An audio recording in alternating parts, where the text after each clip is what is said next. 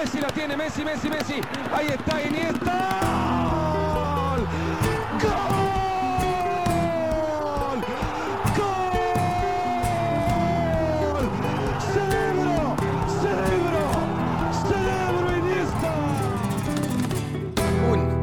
Je hebt iets moois meegebracht, een mooie opener voor de 17e croqueta van het jaar. Ja, we hebben speciaal gewacht op de uitslag van Atletico Liverpool om deze aflevering op te nemen. En ik ga er gewoon in komen mee.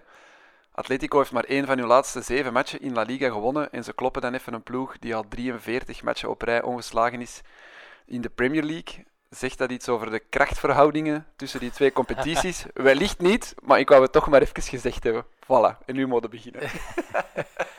Ja, ik heb nu wel toevallig een paar dagen geleden een statistiekje gevonden, ook op Twitter, van het aantal gemiddelde goals per competitie in 2020. En daar stond La Liga echt helemaal onderaan. Die, denk ik, maar juist 2 doelpunten per wedstrijd gemiddeld hadden. En Serie A bijvoorbeeld en de Premier League. Ook de schuld van Atletico. Stonden veel Maar goed, ja, we moeten het natuurlijk hebben over die wedstrijd van gisteren tussen de regerende Europese kampioen en Atletico in het Wanda Metropolitano.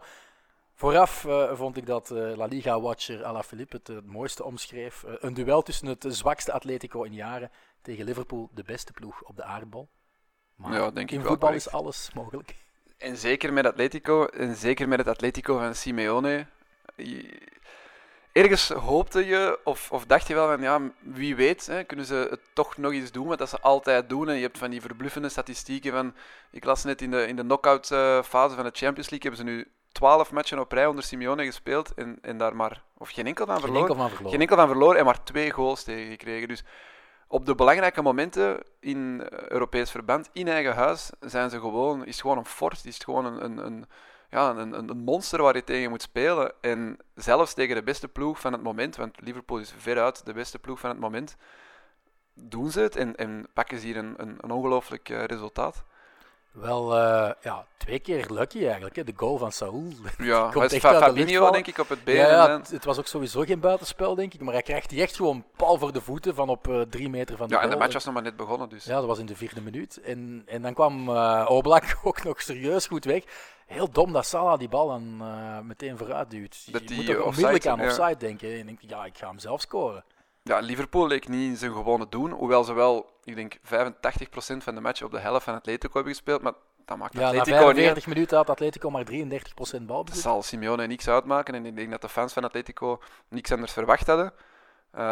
Maar ze hebben toch relatief weinig kansen gecreëerd en ze hebben ook voor het eerst, denk ik, in 2 jaar onder Klopp geen enkel schot op doel kunnen afvuren. Dus zegt toch ook iets over de onmondigheid misschien van Liverpool. Ze hadden elkaar ook nog nooit ontmoet. Hè? Dus Klopp als coach had nog nooit tegen Simeone een wedstrijd moeten voorbereiden. En hij zei ook van, het is de moeilijkste opdracht aller tijden.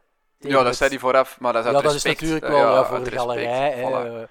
Maar ja, in de praktijk zien we wel dat het toch niet simpel is. En dat zelfs met al die vertrekkers en met hetgeen dat wij hier al weken aan een stuk aan het verkondigen waren, dat ja, een resultaat bijhouden, dat dit seizoen minder en minder lukte voor Behalve voor op de atleten, belangrijke behalve momenten. op de Ja. belangrijkste Ze worden momenten. natuurlijk ook wel geholpen. Ze recupereren een heel pak spelers. Diego Costa mag dan nog 20 minuten meekomen vechten op het einde en zo. Ik denk Trippier en Joao Felix zijn ook de belangrijkste. En Herrera die er niet bij zijn. Maar Ja. voor de rest hebben ze iedereen ondertussen gerecupereerd. Dus Simeone kan al eens Ja, spelen. En Koke is gewoon terug ook, hè, al enkele wedstrijden. Hè, en heeft toch weer al getoond dat als hij als een soort mental coach op het veld meedoet. Het verlengstuk dat ook van wel de coach verschil, op het veld. Ja. tuurlijk. Ja, en Morata die had zelfs nog de 2-0 aan de voet. Dus er zijn terug mogelijkheden voor Simeone. Het is niet, oh shit, we hebben maar 11 basispionnen of belangrijke spelers ter beschikking. Nee, hij kan terug kiezen.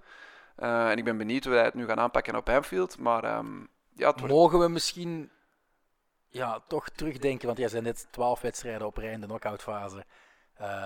Thuis. Verloren en maar 2 doelpunten geïncasseerd. Maar voor die reeks starten was er Juventus. En winnen ze 2-0 thuis, gaan ze naar Turijn en verliezen ze met 3-0 dankzij een hat-trick van Ronaldo. Nee, die reeks was ertussen. Hè. Het was thuiswedstrijden. Hè. Dus op verplaatsing Ah, is ja, het altijd oké, moeilijk. ja. Dit seizoen hebben ze ook verloren op Juventus in de Champions League in de groepsfase. Maar wat ik wil zeggen is, het zou best kunnen dat ze een herhaling van dat scenario krijgen. Hè? Ja, Dat ze op Anfield ook gewoon met 2-0 of 3-0 verliezen. Of zelfs meer. meer, dat ze gewoon worden weggeblazen. Maar toch, het blijft Atletico. En de enige keer in het voorbije jaar dat ze meer dan 2 goals in 1 match incasseerden, was die match tegen Juventus. Vaak krijgen ze er maar 1, 2 of zelfs geen tegen. En als er één ploeg is die een muur en een organisatie kan neerzetten in een belangrijke match, dan is het wel Simeone. Maar ja, om nu te zeggen dat ze met 1,5 been in de kwartfinale staan, nee, absoluut niet. Maar als Atletico daar kan scoren, dan denk ik wel dat het heel moeilijk wordt voor Liverpool. Net omwille van het feit dat Atletico niet zo vaak meer dan 2 goals tegenkrijgt in een match. Ik denk ook niet dat Mané daar bij de rust vervangen wordt, dat Salah er ook nog afgaat en Henderson ook verdwijnt. Rare wissels van Klopp, vond ik. Mané snapte ik nog, want die flirte met rood voor de rust. Die een elleboog, denk ik, op West op Morata. Kon eigenlijk tweede geel zijn, dus dat die dan bij de rust binnen bleef, oké. Maar Salah en uw captain Henderson eraf halen, op het moment dat je 1-0 achter staat op Atletico, vond ik vreemd. Maar oké, ja, ze hebben ons verrast, Atletico. We hebben ze hier vaak afgeschreven. We moeten het straks nog over Valencia Atletico hebben, dus we zullen dan terug onze kritiek bovenhalen. Ja, maar ik heb ook nog... Oké, ze winnen moeilijk en ze scoren moeilijk, maar ze hebben ook bijvoorbeeld in La Liga nog maar 4 keer verloren. En daar zaten wel Barça en Real bij en dat was 2 keer maar 1-0. Dus ja, ik kan er nu geen fantastische ploeg van maken, maar het blijft een moeilijk te ontwrichten blok en ze blijven weinig goals incasseren. De Atletico-fans die naar Coqueta luisteren, die zullen eindelijk eens gelukkig zijn met onze analyse. Die moeten nu stoppen met luisteren. Want Maar goed, 11 maart op Anfield, dan is de terugmatch. Wie weet kan Atletico daar echt stunten en de Champions League-winnaar van 2019 uitschakelen. We bespreken vandaag geen 10 La Liga-wedstrijden zoals gewoonlijk, maar wel 9. Want hoewel er in Spanje geen Storm, Chiara, Dennis of Ellen is de volgende zeker was, werd er toch 1 wedstrijd uitgesteld, namelijk Eibar Real Sociedad. Omwille van de ongezonde lucht die er in dat gedeelte van Baskeland hangt door een gigantische brand op een naburige vuilnisbelt. Dat klinkt heel Simpsons-achtig, maar toch was het de realiteit. Een aardverschuiving had die brand veroorzaakt. Wanneer de match herspeeld wordt, is nog niet officieel bekendgemaakt, maar naar alle waarschijnlijkheid wordt dat dinsdag 10 maart. Ik heb eens in mijn agenda gekeken. Voorlopig heb ik dan nog niks gepland. Misschien moeten we gewoon ons laten sponsoren door Neckerman of zo. Dan vliegen we op Bilbao met de auto naar het Iperua-stadion om een Baskische derby mee te pikken. We kunnen over naar de volgende wedstrijd. Ik denk dat dat dan de eerste was. Kan dat? Mallorca deed zaterdag neer. Was eerst Valencia. Valencia Atletico vrijdag. Zaterdag was dit de eerste wedstrijd. Mallorca Alaves 1-0. Die deden zaterdag Mallorca een goede zaak in de strijd om het behoud. Salva Sevilla miste wel een strafschop. Fantastisch gepakt door Pacheco, de doelman van Alaves. Maar die moest zich in de tweede helft toch gewonnen geven toen Cuco Hernandez in 2 tijden de enige goal wist te maken. Mallorca blijft wel in de degradatiezone zitten op basis van het doelsaldo dat iets negatiever is dan Celta. Ook wel eens gecheckt, ze hebben nu 21 punten. Je mag eens gokken hoeveel ze daarvan in het Iberostar gepakt hebben in eigen huis. Van die 21. Ja. Hoeveel hebben ze er? Geen idee. 20 van de 21. 20 van de 1, oei, 1 punt op verplaatsing, dus ze pakken bijna alles in eigen huis. Ja. En tegen wie was dat punt dan? Op Celta Vigo 2-2. Een belangrijk punt wel natuurlijk. Ja. Goed, wie ook won op zaterdag was Granada met 2-1 tegen Valladolid. De thuisploeg kwam wel op achterstand nadat Sergio Guardiola doelman Silva te grazen nam in zijn eigen korte hoek. Een doelpunt dat eigenlijk nooit mag vallen. Flatter? Of, Ja, gewoon strak uit een onmogelijke hoek. In Duitsland heb ik dit weekend toevallig ook zo'n doelpunt. Maar kon op het WK. Heeft ook zoiets ja, het is ongeveer dezelfde scherpte naar de goal toe, dezelfde scherpe hoek. Maar een doelman mag zich eigenlijk niet in die korte hoek laten ringeloren.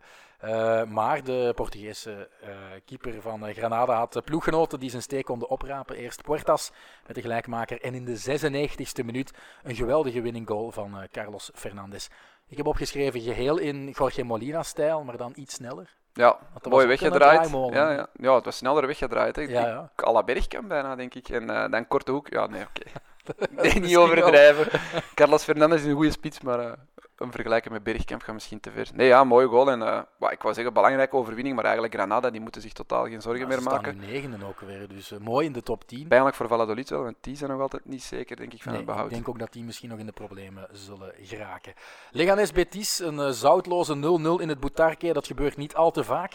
Ik heb enkel de samenvatting gezien, maar het leek me wel een saai duel. Enkel schoten over de goal vanwege Leganés en maar 1 echt gouden mogelijkheid op een doelpunt aan de overkant, gemist door Alenia? Ja, op een fantastische pas wel van Canales. Moron had ook nog een grote kans in die samenvatting dat ik heb gezien. Ja, dat waren de 2 beste kansen. Leganés had blijkbaar wel het betere van het spel, maar ja, geen spitsen. Hè. En, Ja, toen hadden ze wel nog... Ja, toen hadden ze nog wel 1 van hun 2 spitsen. Maar misschien Ja. zat hij al met zijn hoofd in Camp Nou. Wie Dus weet. jij denkt, door het feit dat ze Guerrero, want dat is de enige die overblijft, als aanvaller maar hebben, dat ze toch veroordeeld zijn tot degradatie en dat jouw hot take in de vuilnisbak mag van Ja, maar mijn degradatie? hot take, daar schiet niks meer van over, omdat die aanvalslinie gaat gewoon helemaal onthoofd zijn als de transfer van Braithwaite doorkomt. Gewoon hun 2 beste spelers weghaalt bij de winterstop. Dus Ja, ze hebben nog wel een fantastische vrije trapspecialist. de Oscar Rodriguez. huurling van Madrid daar, ja. Nee, het is denk ik de ploeg die veruit het meest verzwakt uit de winterstop is gekomen. En ze zijn ook nu... Ze zijn, het is niet dat ze zijn het al breed vastgebonden, hadden. hè. Ze kunnen niks doen ook niet. Nee, Dat ze is kunnen het niks erge doen. Ja, het is echt pijnlijk. Het is eigenlijk echt competitievervalsing bijna. Ja, straks meer daarover als we de wedstrijd van Barcelona gaan bespreken. Ik heb wel nog iets opgemerkt. Betis heeft gewoon een disciplineprobleem. Hoezo? Vorige week werd Fekir uitgesloten tegen Barça. Nu, Borja Iglesias met rood. Ja, domme rode kaart. Ja, bij een ingooi die hij snel wil nemen, duwt hij iemand van de staf van Ja. Leganés weg. Echt een bodycheck. En krijgt dus terecht de uitsluiting. En ik heb ook gemerkt, opgezocht, dat Betis, er is een soort fair play table die je ook kan raadplegen. En die staan helemaal onderaan. Onder Getafe. Ja, onder Leganés. Leganés staat voorlaatste. Getafe denk ik ergens in de middenmoot. Die hebben toch de meeste gele kaarten? Ja, maar het gaat over rode kaarten. Ah, Die- ja. die zorgen ervoor dat het puntensysteem hangt... dus rode kaarten tellen zwaarder Ja, door dan gele logisch. kaarten. En ik wou je vragen aan jou of je weet hoeveel rode kaarten Betis al dit seizoen gepakt heeft. 7. Dat klopt. Echt? Ja, dat is een gok. Dat is een gok. Het is er recht op, 7. Dus daarmee leiden ze de dans, maar dat is een nevenklassement waar je niet echt vooraan wil staan eigenlijk. Dus op naar de volgende, Villarreal Levante 2-1. Een leuk duel tussen 2 streekgenoten in het Estadio de la Ceramica. Met een Cazorla die er zin in had, maar de man in de picture in de openingsfase was Gerard Moreno. Na 9 minuten liever schiet hij de bal perfect in het zijnetje. Zijn 10e goal is dat al. En je weet dat hij altijd zijn linker gaat zoeken, maar toch vindt hij het miniemste gaatje. We hebben daar net al overdreven met Bergkamp te vergelijken met Carlos Fernandes. Nee, ik ging zelfs Messi erbij halen. Dus Ja. hij kan ook zo bal aan de voet naar binnen komen en je kan hem toch niet afstoppen, Gerard Moreno. Mooie goal ook met links van Mooi Gomez daarna nog. Dus het was een match van te genieten voor linksvoetigen. 2 mooie linkerpoten. Hè. De linker van Moreno en de linker van Mooi Gomez. Die Mooi Gomez kwam ook nog wel met de schrik vrij hè, in die wedstrijd. Begin tweede helft tegen de eigen paal gekopt. Ah ja, juist. Van ook Anders zo. Ja, was dat ja. wel een van 's werelds knulligste own goals geweest, denk ik. Borja Mayoral die maakte de gelijkmaker, maar ze verliezen Levante van Villarreal. Dan over naar het San Mamés, waar Athletic Bilbao zowaar met 0-1 verloren van Osasuna. Zo waar. Ja, inderdaad, zowaar mogen we eigenlijk niet zeggen, want Verschrikkelijk bezig. 9e opeenvolgende competitiematch zonder zege. Het medicijn van dokter Garitano lijkt uitgewerkt. Ze hebben nog 1 troost. Dat is die Copa del Rey. Hè. Dat verbloemt misschien wel... Want ze hebben dan gewonnen van Barça en nu ook de heenmatch in de halve finale van Granada was zeker 1-0. Maar in de competitie lijkt het echt nergens meer. Het is gewoon de ploeg met de zwakste reeks. Ze hebben 5 op 27. Ja, ze verliezen zelfs in eigen huis van Osasuna. Ik bedoel. Ja, en als je ziet ook op de manier waarop, want dat doelpunt, Jerai kopt hard terug op de eigen doelman, op doelman Simon, die duwt hem dan in de voeten van Oyer, het icoon van Osasuna, en wedstrijd gespeeld. Ik wil nog bijzeggen, de doelman van Osasuna die speelt er wel een wereldmatch. Want eigenlijk had Bilbao gewoon het betere van het spel en de beste Ja, kansen. Maar ze Herrera raken met een vrije trap de kruising. ook nog. Ja. Adoris kopt nog tegen de paal. Eenmaal in het slot, ja. Ja, en misschien die doelman, Sergio Herrera, was die schuldig aan een strafschopovertreding op Iñaki Williams? Dat vond ik niet. Nee, die viel al voor dat de Herrera uitgleed. Jij Nee, vond ja. dat hij het beentje liet hangen. Ja, ja. Want er was Plus wel ook, hij kon contact. er niet bij. Het was zoals Hazard een beetje tegen Celta, maar veel opvallender en veel minder contact. Dus ik vond het logisch dat er niet voor werd gefloten. Ik heb nog opgeschreven, de belangrijkste match voor Bilbao, de voorlopig belangrijkste match van dit seizoen, zal 5 maart zijn. Dan spelen ze de terugmatch in Granada. Moeten ze proberen dat finale ticket te bemachtigen. En dan gaan ze toch dicht bij een Europese ticket. Tegen Mirandes misschien in de finale. Ja, of tegen Sociedad. En dan is misschien Sociedad via de competitie al geplaatst voor Europees voetbal. En dan Ah, maakt ja. het zelfs niet uit of ze winnen of verliezen en ze hebben Europees. Dus ik denk dat ze het even via de competitie mogen vergeten. Want de kloof begint echt wel groot te worden. Maar ja, in de beker zijn ze er bijna. Ze zijn er zo dichtbij. Dus ik denk dat ze het op die manier zullen moeten doen dit seizoen. Sevilla Espanyol 2-2. Het derde puntenverlies op rij voor Lopetegui en co. En dan rekenen we de uitschakeling tegen het daarnet vernoemde Mirandes in de beker niet. Bijna als even slecht bezig als Bilbao, denk ik, Sevilla. Ja, Ook maar 2 van hun laatste 9 matchen gewonnen. Hè. Dat is echt een zwakke reeks van en Sevilla. vooral wordt niet goed gevoetbald. Nee. Want je hebt een mooie goal wel na een kwartier. Hè, de connexion tussen Suso en Ocampos. Maar een Espanyol zonder Raúl de Tomás. Als je daar niet van kan winnen, dan heb je een probleem, denk ik. Ja. Ja, en vooral na een strenge uitsluiting viel de Espanyol met een kwartier op de klok met zijn 10. Dan kon Sevilla wel meer een vuist maken. Maar als je een kwartier lang met een man meer voetbalt, moet je gewoon winnen erop en erover. En ze scoren dan ook wel de gelijkmaker, maar dat is van buiten de 16 eigenlijk een individuele flits van Suso. Dat is geen uitgespeelde aanval. Het is niet dat Espanyol daar een kwartier lang uit verband wordt gespeeld. Eigenlijk totaal niet. Ze hebben nog 1 kans, denk ik. Jesus Navas die richting kruising trapt, maar schitterende save van Diego Lopez. Ik denk een onverhoopt punt voor Espanyol, zonder hun topschutter of zonder hun goudhaantje in de spits. En vooral inderdaad een stuk van de match met een man minder gespeeld. Maar Sevilla heeft echt een probleem en ik hoop, ik denk dat we het straks nog gaan bespreken, de Europese kansen van de Spaanse ploeg, maar ik hoop dat ze toch nog wel Cluj gaan uitschakelen, de Roemenen. Want in de competitie is het echt van kwaad naar erger aan het gaan. En ik vrees dat als dat niet snel keert, dat Lopetegui moet denken of vrezen dat hij ook vroegtijdig... Heeft hij opnieuw reputatieschade? En wie weet duikt hij dan wel eens op in de Jupiler Pro League als trainer van een of andere middenmotor binnen een paar jaar. Eupen of zo. Daar is hij te goed voor. Ik denk het ook wel. Valencia, Atletico Madrid 2-2. Dat was dus de match op vrijdagavond. Er zijn veel wedstrijden die trouwens op 2-2 zijn geëindigd dit weekend. Teams die allebei Champions League spelen. Maar laten we eerst bij deze match blijven en dan straks blikken we vooruit op Atalanta-Valencia. Verdient er volgens jou een ploeg echt te winnen of is de puntendeling correct? Ik vond het wel correct, ja. Ik denk dat misschien Valencia het gevoel gaat hebben dat er meer in zat.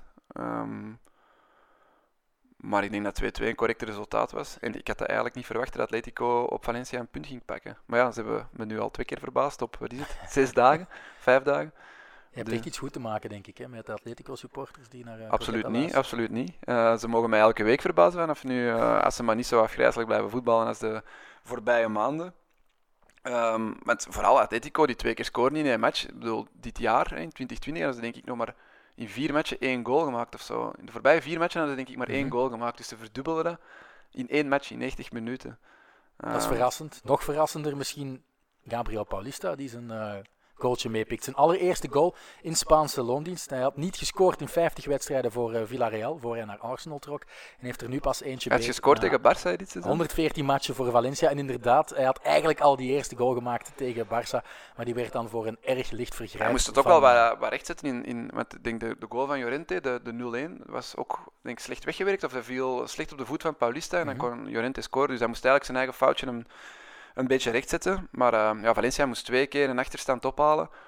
En uiteindelijk zullen ze wel blij zijn, denk ik, dat ze toch nog een punt hebben gepakt. Al heeft Oblak nog een paar goede saves uit de mouwen moeten schudden om dat puntje mee naar Madrid te pakken. Ferran Torres viel weer in positief opzicht op.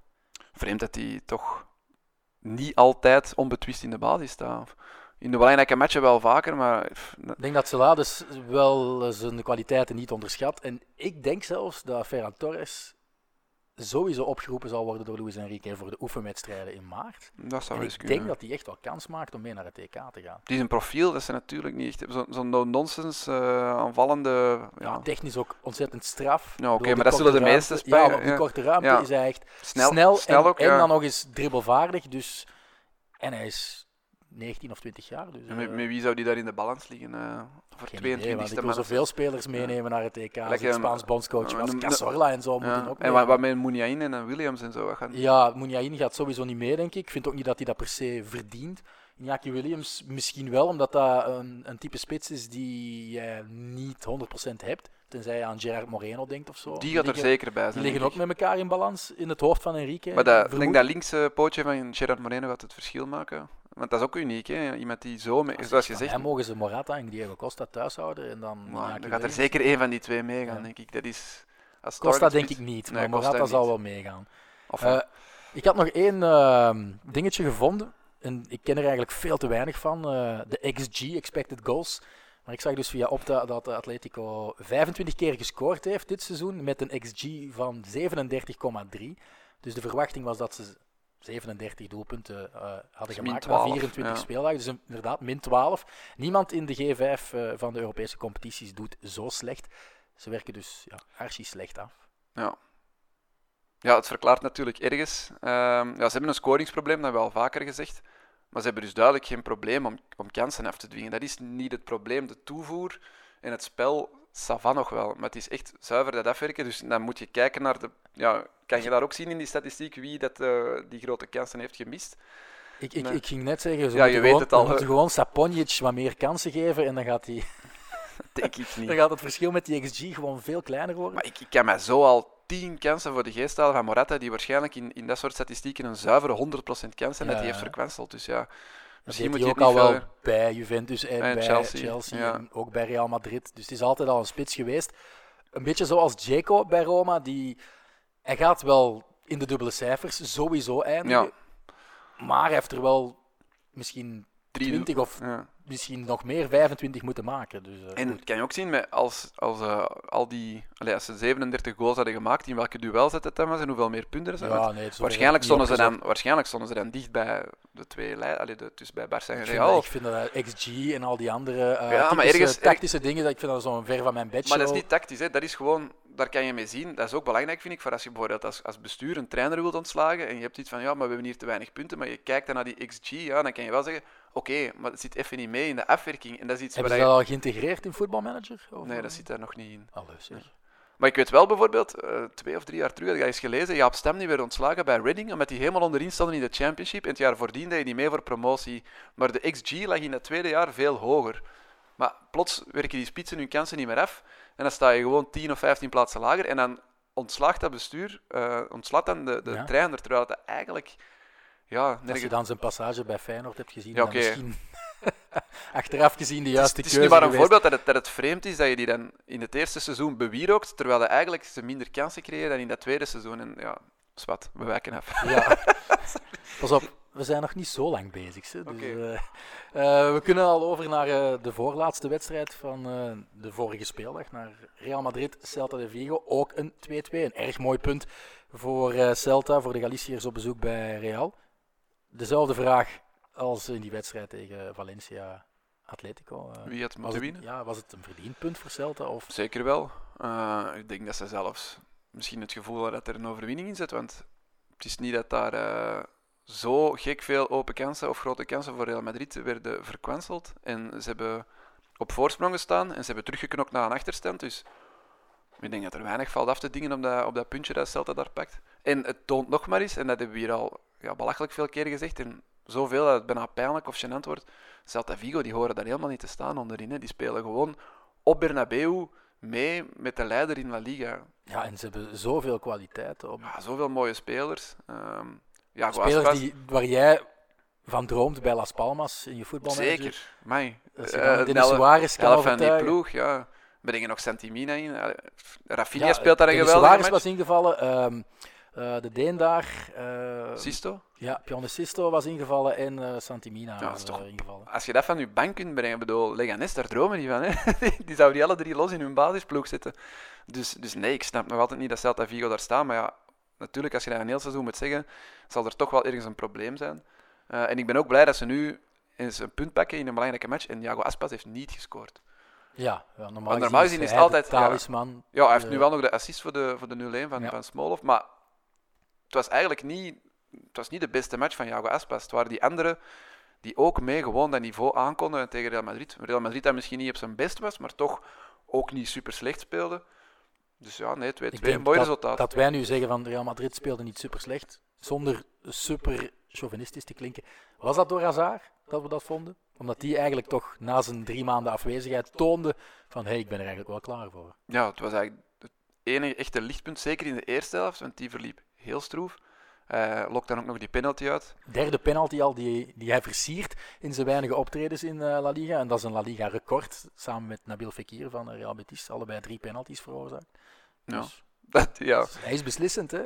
Dat hij in de andere statistieken zal hij nergens voorkomen. Dus je moet er eentje vinden waarin hij mee bovenaan staat. Maar ja, stel je ook voor dat hij de penalties mag trappen, zoals hij bij Chelsea en bij de Rode Duivels doen. Dan had hij ook al een x-aantal goals meer gehad natuurlijk. Sergio Ramos trapt hij nu allemaal.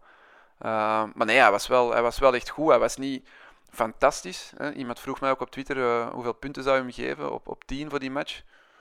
Ja, ik weet niet, een 6,5, een 7. Het is niet dat hij alles kapot speelde. Maar het was wel het is de beste, of toch wel een van de betere. Ja, vooral daarom. Hè. dat belooft toch veel goeds. En ja, dat hij misschien wel nog de beste was bij Real Madrid na die lange inactiviteit, zegt veel over hoe goed hij is en hoe juist Zidane was om te wachten met hem totdat hij echt klaar was. Maar het zegt ook misschien evenveel over hoe niet zo fantastisch die andere 10 of 11 of 12 spelen bij Real Madrid. Want er zijn er een paar die dat echt nieuw niveau halen. En dan denk ik in de eerste plaats aan Gareth Bale, die ook mee aan de aftrap verscheen. En Marcelo ook bijvoorbeeld. Hazard heeft toch nog een fantastische bal voor Bale klaargelegd die hij misschien wel had moeten scoren. Ja. En Marcelo mocht nog eens starten. Ja, is dat dan puur met oog op de drukke periode die eraan komt? Of... Geen idee. Want ze moeten nu nog niet tegen Manchester City. Op zich was het niet onlogisch dat je misschien van voor roteerde. Isco, die een geweldige match had gespeeld, op Osasuna, die op de bank zitten. En Mok Modric en dan Bale en Hazard terug insmijt. Voorin die is wel de jongste weken misschien de enige die recht bovenuit steekt. Plus ook, je gaat toch niet roteren met je linksback? Dat vind ik heel raar. En ja, jammer voor Marcelo dat weer in de matches waarin hij 90 minuten mag meespelen. Dat was vorig jaar ook zo'n mooie vergelijking tussen Reguilon en Marcelo. Als je zo de aantal punten die Real behaalde, dat was een gigantisch verschil tussen met Reguilon en met Marcelo in het voordeel van Reguilon. Het is nu niet dat ik specifieke voorbeelden kan aanhalen van kijk daar, dat is de schuld van Marcelo of daar doet Marcelo dit verkeerd, maar het is wel pijnlijk dat het weer met Marcelo in de basis is, dat ze er 2 binnenkrijgen in eigen huis en punten laten liggen tegen een degradatiekandidaat. Dus ja, dus hard voor Marcelo. En ik zou gewoon Mendy alles laten spelen. Nu, ik snap echt niet waarom dat je met je backs roteert. Dat slaagt gewoon nergens op. Los daarvan, ik heb gisteren ook met een half oog nog naar Dortmund PSG gekeken. Daar stond ook nog een back van Real Madrid op het veld. En ik me afvraag waarom dat ze die in godsnaam hebben uitgeleend. Niet op de backpositie. Dus ze speelden met 3 achterin, veronderstel ik, zoals Favre wel vaak pleegt te doen. Dat speelde toch echt wel gewoon rechtsback, denk ik. Speelde hem gewoon rechtsback? Ja. Ik heb nu vrijdag toevallig de match tegen Frankfurt gedaan en dan stonden ze met 3 centrale verdedigers. Ik had 2 schermen op de 2 backs die stonden zo hoog. Guerrero op links, Rafael Guerrero en dan Hakimi op rechts. Maar echt, dat waren gewoon Hazard en Bale, bij wijze van spreken. Ja. Dus stonden ze met 3. Ik heb niet gekeken, ik heb naar Liverpool. Het is eigenlijk een 3-5-2 of een 5-3-2 dat ze eigenlijk spelen. Dus, ze hebben Piszczek, Hummels en Zagadou. Ja, en dan hebben ze Guerrero. Piszczek speelde vrijdag ook, die scoorde zelfs. En dat zorgt er ook wel voor dat. Dus jij denkt dat als je Hakimi in een 4-3-3 of een 4-5-1 zet, rechtsback, dat minder. Ik weet niet, ik vind die gewoon 2 keer zo goed als Carvajal op dit moment. Ondanks, los van welk systeem. Ik denk dat hij dan zelfs wil doorgroeien naar een 4-4-2 met Hazard achter Benzema. Ja. En dan heb je natuurlijk wel dubbele dekking op de flanken. En dan kan Hakimi wel makkelijker overlappen en moet hij niet voortdurend aan verdedigen alleen denken. Als je dan iemand hebt die ook goesting heeft om terug mee te lopen. Hè. Als je dan, wie is er bij Real Madrid die dan goesting heeft om mee terug te lopen? Misschien, ik denk niet dat Vinicius dat gaat doen. Maar denk je het ook niet? Hazard? Nee, als ze met Valverde op links heeft spelen, die zal wel teruglopen.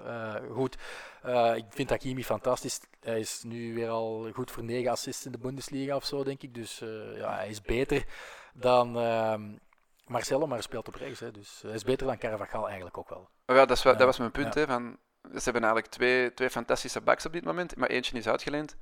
En die andere die zat dit weekend op de bank. Allebei zijn uitgeleend, hè. We mogen Reguilon. Maar ik denk dat Ferland Mendy... dan Mendy bijvoorbeeld. Ferland Mendy heeft me echt wel verrast. En we hebben bij Eleven een collega die Lyon supporter is en die zei echt wel, dat was echt de beste speler vorig jaar ook in de Ligue 1. Dat is echt een fenomenale back. Dus ik denk dat we zelfs de beste Mendy nog niet gezien hebben bij Real Madrid. Dus ik schat die wel hoger in dan Reguilon. Zeker als je Sevilla ook ziet zwalpen op dit moment. Niet dat dat de schuld is van Reguilon. Nee. Maar goed, we gaan nog een beetje doorbomen over Celta de Vigo. Want die verdienen eigenlijk voor de eerste keer uitgebreid aandacht in onze podcast. De mooiste goal uit deze partij was voor mij toch de tweede, die van Santimina, met dat geweldig balletje tussendoor van Denis Suarez.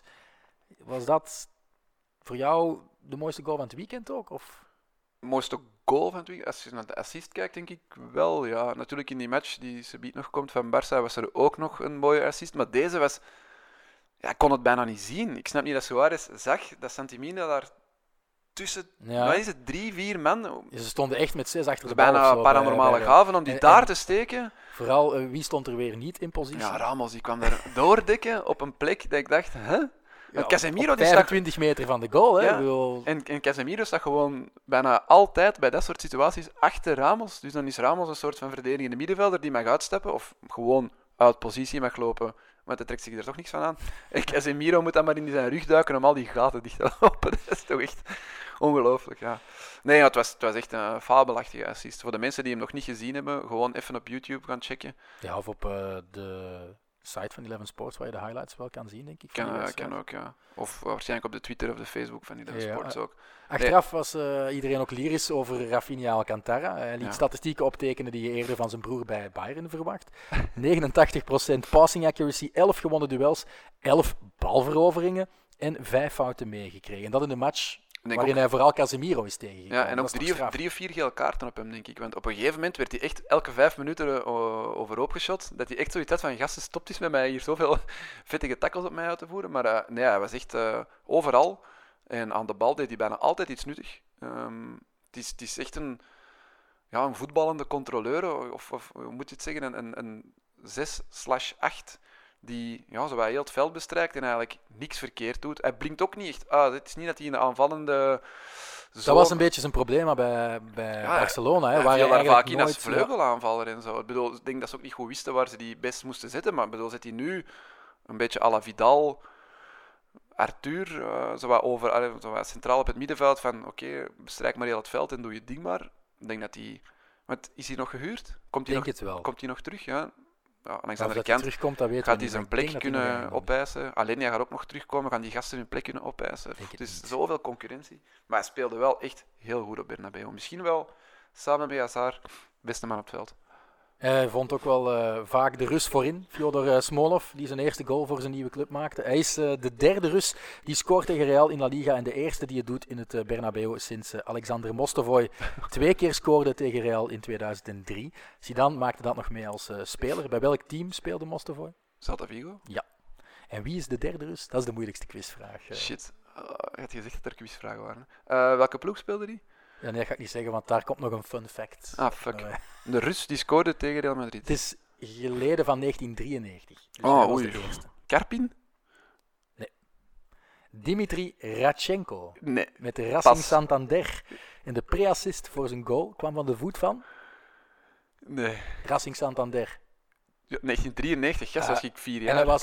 hij was al echt op leeftijd. Nee? Nee. Ja, we gaan het zo meteen ook over hem hebben. Kike Setien. Oké. Ja. Oké, dus we kunnen verder naar Barcelona Getafe. 2-1. Vooraf was er veel te doen over de moeilijke relatie tussen Kike Setien en Pep Bordalas. Ze hebben elkaar opnieuw de hand niet gedrukt. Het was een clash der filosofieën met een fantastische voorgeschiedenis. Maar Koen, jij hebt duidelijk de Twitterpagina van Croquetta niet gelezen. De Nee, voorbije je week. zei, heb je het gevolgd? En ik zei, nee, waarom moest ik dat gelezen hebben? En jij het zei, gaat ja, al- op onze eigen Twitter-account. Ja, maar het gaat al terug sinds 2013. Dus toen Setien coach was van Lugo en Bordalas van Alcorcon. Bordalas won die wedstrijd. Ik denk met 1 doelpuntje verschil. En achteraf was Setien niet te spreken over de manier van voetballen van Pep Bordalas, zijn Alcorcon. En hij zei letterlijk van, ik hoop dat ze niet promoveren, want met dat voetbal verdien je dat niet. En dan hebben ze elkaar nog een paar keer ontmoet en telkens éénzelfde scenario eigenlijk. Niet per se dat Setien altijd verloor, maar hij was achteraf altijd super kritisch op Pep Bordalas, op zijn approach, op zijn soort anti-voetbal, Ja. die hij toch een klein beetje nog bij Getafe er heeft ingeslepen. Een clash der stijlen, Een eigenlijk. clash der stijlen. En het kwam zelfs zo ver dat Bordalas op een gegeven moment een brief heeft geschreven naar La Liga. Echt waar, met de vraag om Setien te straffen, om hem een boete op te leggen, omdat hij dat niet echt collegiaal en onrespectvol vond. En ja, dat is dus iets dat meegedragen is naar die Wel wedstrijd ongelooflijk tussen- dat dat nu dan wordt verder getrokken in een match tussen de nummer 2 en nummer 3 in La Liga. Ja, dat die trainers dat- het zo ver hebben Dat geschopt. geeft zo'n extra cachet aan die wedstrijd. Ik vond dat heel Lugo leuk. tegen Alcorcon, kom Ja. op zich.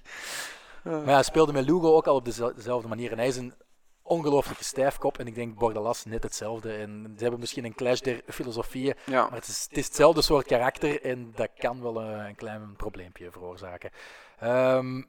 Daarnet zeiden we mooiste assist van het weekend. Denis Suarez. Maar die van Messi voor Griezmann. Ja, die was ook om duimen en vingers bij af te likken. En de afwerking van Griezmann eigenlijk. Allebei, ja. Maar dat paasje door de benen van ik weet niet welke hulpeloze verdediger het was. En een Griezmann buitenkant, of zo met zo'n wippertje buitenkant links over de doelman. Ja, mooie goal, maar ik had wel, want je zei er net ook, of we zeiden clash der stijlen. Het was straf hoe Getafe eigenlijk 30 minuten lang op de helft van Barcelona heeft gespeeld. Hoog druk zetten. Ter Stegen dwong om linies over te schakelen en af en toe een lange bal te trappen.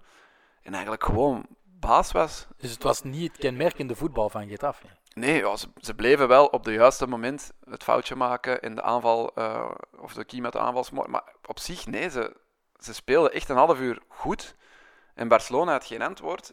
En ik had niet het gevoel dat het mooi voetbal was tegen afbraakvoetbal. Absoluut niet. Maar wel 30 fouten gemaakt door de spelers. Achteraf dan las ik wel dat ze het record hadden gebroken sinds, wat was het? Ik heb het hier staan, augustus 2016. Qua aantal fouten in een top 5 competitie in Europa. Dat was toen Sampdoria Empoli 32 fouten, nu 30 fouten Getafe op Camp Nou. Maar ik denk dat er heel veel ook nog in de tweede helft van zijn. Maar ja, ze hadden ook maar 24% balbezit. Dus ja, als je dat allemaal ziet, dan denk je, wauw, wat een afgrijselijke pot voetbal heeft Getafe daar gespeeld. Maar ja, eigenlijk niet. En eigenlijk is 2-1 misschien ook niet de... Had het misschien 2-2 moeten zijn? Ja, bij 2-1 pakt Ter Stegen daar pakt hij uit met een dubbele save, volleybal save. Maar eigenlijk in de eerste helft hadden ze moeten scoren. Ze scoren ook. Wordt wel terecht afgekeurd, denk ik. De blok van Niom op Umtiti, Niom die zelf scoort. Niom trouwens. Dat is de verpersoonlijking van dat voetbal. Ja, normaal gezien is dat Denis Suarez. Wat een vuile voetballer is dat. Damian Suarez, wil ik zeggen. Echt heel vreemde voetballer, die Niom. Maar ja, nee, Barcelona had het echt wel 30, 35 minuten. Eigenlijk tot die 1-0 hadden ze het enorm lastig met de hoge pressing. En toch ook het frivole voetbal, het combinatievoetbal van Getafe bij momenten. Ze kozen bewust en slim hun momenten om wel te voetballen. Het is niet dat dat een ploeg is die op de eigen baklijn gaat liggen, alles afblokt en vuile fouten maakt om dan met een lange bal te counteren. Absoluut niet. Maar ja, oké, aan het einde van de rit zal het talent wel de doorslag hebben gegeven. Ja, en Messi en Griezmann hebben wel nog veel kansen gemist. Ja, uiteindelijk zijn er nog veel kansen gemist, dus...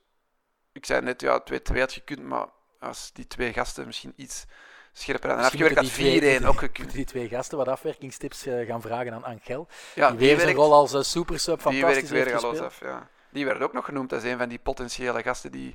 Ja, als dat zo'n auditie was, ja. dan denk ik dat hij met verve geslaagd was. Het was echt op de rand van de 16 en hij neemt binnenkant voet. Ja, tegen voet, perfect in het zijnet. Ja, dat is een fantastische goal. Afgewerkt. Maar ja, nee, dus Barça schitterde niet, heeft het... grote delen van de match lastig gehad. Hij heeft nog geluk met die save van Ter Stegen. En heeft nog geluk met die flits van Messi, waardoor de 1-0 valt. Want daardoor breekt de match een beetje open. En kan Barça nadien, ze scoren dan vrij snel die 2-0, Sergi Roberto, die ik hier vorige week volledig heb afgebrand. Maar die speelde nu terug rechtsback en dat is toch iets beter.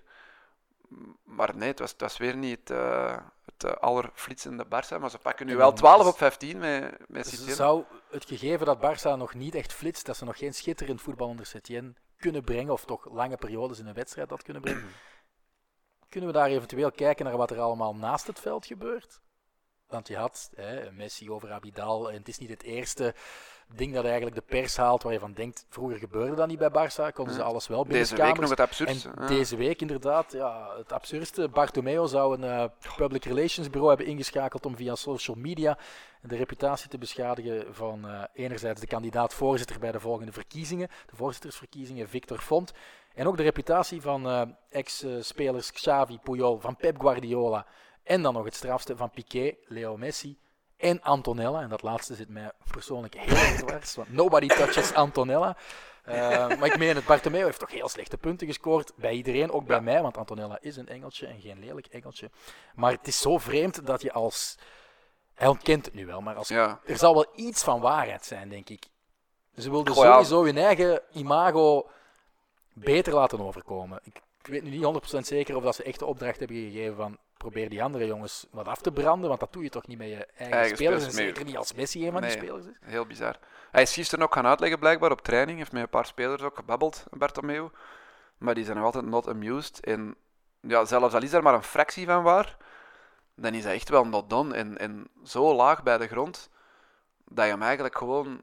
Ik weet niet hoe het juist in zijn werking gaat, maar dat de raad van bestuur hem gewoon stand PD moet ontslagen als voorzitter van die club. Het zou volgens ESPN zo zijn dat, stel dat Barça verliest van Napoli en van Real, dat er dan wel zijn positie onhoudbaar zou worden en dat ze hem niet gaan ontslagen, maar dat de voorzittersverkiezingen een jaar eerder gaan. Dus deze zomer. Ja.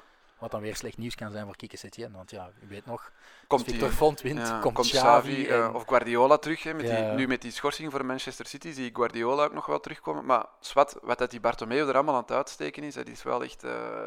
eerst al dat keihard falend transferbeleid. Oké, dat is ook deels Abidal, maar dat is toch ook wel deels de verantwoordelijkheid van die Bartomeu. Ja. Hij is de eindverantwoordelijk. Ja. En het feit dat ze nu, want dat is waarschijnlijk het volgende punt waar je ook naartoe wou, 18 miljoen euro zouden gaan betalen voor een spits als Martin Braithwaite op uw eigen falend transferbeleid, tussen aanhalingstekens recht te trekken. Dat zegt eigenlijk wel... Ik bedoel, zo diep hebben ze volgens mij nog nooit gezeten op dat vlak. Dat is ongezien. Het is sowieso al een schande dat je voor eenzelfde prijs als Cavani buiten de transferperiode toch ineens een spits moet gaan halen. Want iedereen zegt, het is omdat Dembélé 5 maanden oud is. Maar Braithwaite gaat Dembélé niet vervangen. Het is dezelfde positie. Het is voor Suarez, voor de geblesseerde Suarez te vervangen, om die blessure op te vangen. En het is eigenlijk het is van de hond dat het gewoon mag in Spanje, dat er een achterpoortje is in het voetbalreglement van La Liga, dat ze een emergency transfer kunnen doorvoeren. Voor een keeper snap ik het, want dat gebeurt ook bij ons. Ja. Dus stel, je hebt 3 keepers en alle 3 zijn geblesseerd. En dat je dan... Niet meer een jeugdspeler gaat spelen, maar dat je er nog één mag gaan halen. Voilà. Dus, daar zit ook logica achter. Maar als een speler 5 maanden minimum gekwetst is, mag je buiten de transferperiode om toch in Spanje, want het moet een speler zijn die actief is op Spaans grondgebied, bij een tegenstander een nieuwe speler gaan halen. Dat is heel raar, dat is bizar. En het is vooral ook, het zet een verkeerd precedent, want nu gaan de komende jaren, Real heeft dit gezien, hè, die gaan het ook eens meemaken midden dit in 5 jaar bijvoorbeeld. Het is natuurlijk wel zo extreem, en het is niet, zoals je zegt, omdat Dembélé oud is, het is omdat ze Carles Perez hebben laten gaan en Suarez was al geblesseerd en ze hebben gewoon geen vervangers gehad, ze hebben gewoon niemand gehaald. En nu valt dan nog eens Dembélé uit en hebben ze er eigenlijk nog maar 3 fieten voorin. Ze hebben alleen nog Ansu Fati, Messi en Griezmann. Maar eigenlijk had je ook maar 4 fieten daarvoor met een Dembélé die van klas is. Hoeveel fitte aanvallers heeft Leganés nu? Ja. Het is erg, hè, maar het is gewoon weer al zo het grote clubje versus het kleine clubje. En dan weet je dat het grote clubje... Maar eigenlijk verliest iedereen, hè, want Barcelona die gaat nu een speler halen voor 18 miljoen euro die... Met alle respect, want ik denk dat het is een goede spits. Hij zal zich ook kunnen wegstoppen, hij is altruïstisch. Maar met alle respect, een spits die niet het niveau van Barcelona heeft, laten we eerlijk zijn. Dus 6 goals bij Middlesbrough gemaakt. Ja, ook maar 6 goals nu dit seizoen bij Leganés. Ik bedoel, dat is geen goalgetter, dat is geen machine, dat is een werkmier. Het zal ook nog een toffe gast zijn, dat mag allemaal zijn. Maar dat is geen speler voor Barcelona. Dus Barcelona verliest, want die gaan nu een spits halen die hun niveau niet haalt. Leganés verliest, want die verliezen voor de tweede keer in deze, voorbije 2 maanden, een spits die daar... Ja, die 2 gasten gingen nu in eerste klasse houden. Ze verliezen Enesiri voor 20 miljoen aan Sevilla. Ja. En nu Braithwaite voor 18 miljoen aan die release-clausule aan Barcelona. Het enige wat ze eigenlijk hebben gedaan is bij Olympiakos Guerreiro teruggehaald. Die al wel bij Leganés heeft gespeeld. En die bij Gijon ook niet slecht was, maar dat is geen wereldtopper. Nee, dus Leganés verliest ook. Dus Barça verliest, want ze hadden een speler die hun niveau niet had. Leganés verliest, want ze verliezen nu een tweede beste spits. En Braithwaite zelf verliest ook, want die gaat gewoon van basisplaats en belangrijkste speler van een ploeg naar de bank bij een topploeg, waar hij ook gewoon een bijrol gaat hebben. Ik bedoel, dus iedereen verliest in dat verhaal. Dat slaagt gewoon nergens op. Ik zou zelfs gewoon, ik als Barça-fan dan, zou zoiets hebben van, doe dat niet en laat gewoon Collado of andere, is er ook nog wel een spits in Barça-base. Ik bedoel, niemand gaat boos zijn als die slecht speelt. Alleen hebben ze Abel Ruiz ook naar Braga gestuurd. Ja. Dan hebben ze die Portugees gehaald voor volgend seizoen. Dat was een soort ruilmiddel. Dus ja, het komt er gewoon op neer. Dat... Maar zet daar nu gewoon een 18-jarige of 19-jarige jeugdspeler en die kan voor de supporters niks verkeerd doen. Nee. Maar haal nu Braithwaite, waarvan je weet van, damn, die kerel haalt het niveau niet, voor 18 miljoen euro en je weet eigenlijk... Die trapt er 2 naast tegen Napoli en je weet dat het Camp Nou publiek... Ja, dus... Niemand gaat hierbij winnen, dus ik hoop alsnog dat het niet doorgaat. Hoewel ik het wel enorm cult vind voor die gast Braithwaite, dat hij toch even bij Barcelona zou gespeeld hebben. En ik weet de mannen van de Spanish Football Podcast, die hebben ze eens in de studio gehad, die gaan er helemaal loco op. Maar het klopt niet, het hoort niet. En ik vind het echt heel absurd, moest die transfer doorgaan. En effectief, wat gaan ze nu met Braithwaite? Denken ze nu echt dat ze met Braithwaite de Champions League gaan winnen? Of wat is daar het idee achter? Het is een zwarte dag in het Spaanse voetbal. Alleen hiervoor? Nee. Goed, we kunnen afronden denk ik met een korte vooruitblik Op de Europese opdrachten. Barcelona en Real komen pas in actie tegen Napoli en Man City volgende week. Gisteren was er Atletico Liverpool, hebben we al behandeld. En vanavond is er Atalanta-Valencia in het San Siro. Maar... dat is in San Siro. Ze mogen niet thuis mogen spelen. niet in hun eigen stadion. Dat werd verbouwd. Het is ondertussen al wel, denk ik, het is niet volledig af, maar wel in orde voor de UEFA. Maar je mag niet in 2 verschillende stadions in éénzelfde Champions League seizoen voetballen. Dus moeten ze ook de knockout phase in het San Siro. En dat zit dan maar half vol of zo. 40.000 kaarten aan de deur uit. Dus dat is op zich wel heel goed voor Atalanta. Maar ik heb afgelopen weekend ook met eigen ogen gezien dat Valencia weinig kans maakt. Omdat Atalanta frivol, aanvallend, super dominant voetbal speelt. Ze trekken resoluut de kaart van de aanval. Er liggen misschien wel mogelijkheden voor Valencia om in San Siro te scoren. Omdat ze dus zo vol voor de aanval gaan dat er wel ruimte in hun rug valt. Maar zelfs al wordt het, denk ik, 2-1 of 1-1 in Italië, dan blijf ik die favoriete rol wel nog altijd toeschuiven in de richting van Atalanta. Die met Papu Gomez eigenlijk een voetballer hebben die al lang in de Primera Division zou moeten voetballen. De Santi Cazorla van Argentinië, vind ik. En Ilicic, Zapata. Castagne mogen we ook vernoemen, die zat wel op de bank. De Roon is niet slecht. De Roon is de Van Bommel van Atalanta. Hè. Ja.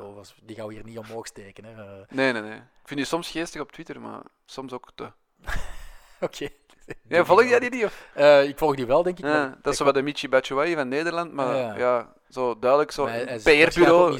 Nee, dat is duidelijk een bureau dat erachter zit en zo. Ik moet elke dag een leuke tweet schrijven. Zo, Soms lukt het en vaak lukt het ook niet, maar ik heb er altijd mee moeten lachen. Di Rono is het, hè, ja, op Twitter. Goed, maar hij komt geen Coquelin tegen op het middenveld, want er zijn heel veel geblesseerden veel afwezig bij Valencia. Geen Rodrigo, geen Paulista, geen Florenzi, geen Kangin Lee. Garay ook nog, denk ik. Garay, die is al langer oud natuurlijk. Dus het wordt heel moeilijk voor Valencia, maar wel een aangename pot, veronderstel ik. Die 2 wedstrijden, het is niet de meest sexy affiche, maar ik heb de indruk dat daar wel veel doelpunten zullen vallen. Ja, ook ze zullen de schade moeten beperken. En op voorhand hadden we Atletico ook niet veel kans gegeven tegen Liverpool. En die hebben het goed gedaan. Dus op zich, als ze daarmee... Jij gaat voor 2-2? Nou, ik denk niet dat ze gaan winnen. Maar als ze daarmee 1-1 of 2-2 of gewoon een gelijkspel kunnen wegkomen, dan zie ik ze het wel afmaken in Mestalla. Want ik vind hem altijd wel Valencia toch net iets meer metier hebben. En ze hebben meer spelers ook met ervaring in dit soort wedstrijden dan Atalanta. Atalanta blijft toch een beetje een groentje op dit niveau. Hoewel ze wel een goede ploeg hebben. Super slecht ook begonnen aan die groepsfase. Hè, dat de eerste 4 wedstrijden 1 op 12, hè? Ja, de eerste wedstrijden. Of 0 op 12? Nee, dat kan niet, denk ik. Ik denk 1 op 12 begonnen. Ja. En dan met 7 punten nog doorgegaan. Ja. In een groep met Shakhtar Donetsk en Manchester City. En wie was er dan nog? Ja, dat zijn we. Nee, nog een Duitse ploeg, denk ik niet. Was het... Nu zit jij weer dingen. Leverkusen? Nee, ja. Goh, zwart. Goed. Leverkusen bij Atletico. Jongen, ik ga dat nu opzoeken, ik wil het weten. We zitten echt al ruim over de tijd, maar goed. Tik-tok, tik-tok. Shakhtar Donetsk, Manchester City, Atalanta. En... Akelige stilte. Hey, maar uw internet is ook zo traag. Ze hebben echt sponsoring nodig. Hè? Ja, duidelijk. Ik wilde eigenlijk ook nog wat de Europa League vooruitblikken, maar dit is blijkbaar veel belangrijker op dit moment. Tegen wie speelde Dynamo Zagreb? Dynamo Zagreb volgens mij, kan dat? Ja, correct. Ja. 7 punten. Doelsaldo van -4 doorgestoten. Ja. Mooi. Zwat. Mooi. Oké, de Europa League dan. Ik ben erin geslaagd om op de VRT de eindredacteur te overtuigen om mij samenvattingen te laten maken van Cluj, Sevilla, Getafe, Ajax donderdag. Hoewel Sevilla echt in een dip zit, zie ik ze wel niet in de problemen komen in Roemenië. Dat zou niet mogen. Maar, en daar heb ik wel de volledige groep van opgezocht, Cluj kon wel doorstoten in een groep met Celtic Glasgow, met Rennes en met Lazio. Dus dat zijn wel niet de minste teams. Lazio vlog eruit daar, hè? In die groep, ja. En doordat die eruit liggen, kunnen die zich nu mooi focussen op het kampioenschap. Hebben die bekende spelers, Cluj? Nee. Dat heb je nog niet opgezocht. Ja, ik heb er al wel eens een samenvatting van moeten maken, maar niet meteen dat je eentje voor de geest kan halen. De coach is Dan Petrescu. Voilà. Maar goed. Mijn internet toch sneller dan gedacht. Hè. Kijk. Ik wilde door naar Getafe Ajax, want ik geloof echt dat Getafe Ajax weg van de goal kan houden. En ik zie ze ook in Amsterdam een goed resultaat behalen. Dus ik vrees voor de Amsterdammers. Dat zeg je al weken. Champions League. En dan een jaartje later is het gedaan in de 16e finales van maar het tweede Europese toernooi. Zou de tweede uppercut voor Ajax zijn van een Spaanse ploeg, van een Spaanse subtopploeg. Ja, Valencia is eigenlijk geen topper. Maar het is eerst op Getafe nu donderdag. Ja, dan moeten ze toch de schade beperken? Of, de 0 proberen houden, denk ik. Getafe dan. Ja. En dan 1-0 of 2-0 winnen. Met een goed resultaat naar Amsterdam kunnen gaan. Maar het zal toch een dubbeltje op zijn kant zijn, denk ik. Ik denk niet dat Getafe zomaar... ik denk ondertussen ook dat niemand nog Getafe gaat onderschatten in Nederland. Heel Nederland of alle Erik Ajax-fans... ten Hag is nu ook niet een trainer die een tegenstander onderschat of niet tot in de puntjes alles heeft Nee, maar ook, ik uitgepluist. denk zelfs... je kan zeggen, de fans houden wel, we spelen tegen Getafe, klein Spaans ploegje, we zullen wel doorstoten. Maar ik denk dat als ze allemaal hebben gekeken dit weekend bijvoorbeeld naar Barcelona en Getafe, dat ze wel terugkomen van die mening. Ook de supporters van, oei nee, dat is echt geen verkeerde ploeg en daar gaan we niet zomaar gaan winnen, die heenmatch. En we moeten daar een goed resultaat halen of we liggen er misschien gewoon uit. Het is een beetje omgekeerd wat de Gent-supporters hebben meegemaakt, denk ik, door dit weekend naar Atalanta-Roma te kijken en zoiets hadden van, wat is Roma voor een slecht team? En wij gaan vol voor de overwinning in het Olympico. Ja. Goed, nog één Spaans team in actie, donderdag. Espanyol op Wolverhampton. Hoewel Los Pericos fantastisch bezig zijn, zie ik er ze er toch gewoon uitgaan tegen het Engels-Portugees geweld van Nuno Is Espirito Santo. Die RDT zou fit raken. Dan is het 1-1, denk ik, op Wolves. Met de goal van Raúl de Thomas. Eh, Nee, vo- ook daar, als ze de schade kunnen beperken in Engeland en dan thuis. Stel u voor, ploeg die meedoet, of strijdt tegen degradatie, dat die gewoon ver geraken in Ja. Europa. Achtste finales is redelijk ver. Hè. Ik bedoel, als ze nu winnen, zitten ze in de achtste finales. Maar Ja, dan is er nog veel zwakke ploegen in, dus we kunnen nog verder doorstoten ook. Hè. jij bent wel erg optimistisch voor de kansen van de Spaanse ploegen in We Europa. zullen zien. Kunnen we volgende week het rapport maken van Koen Frans. Hè? Ja. Goed, oké. Daar eindigen we mee. Bedankt voor het luisteren. Hasta la próxima semana.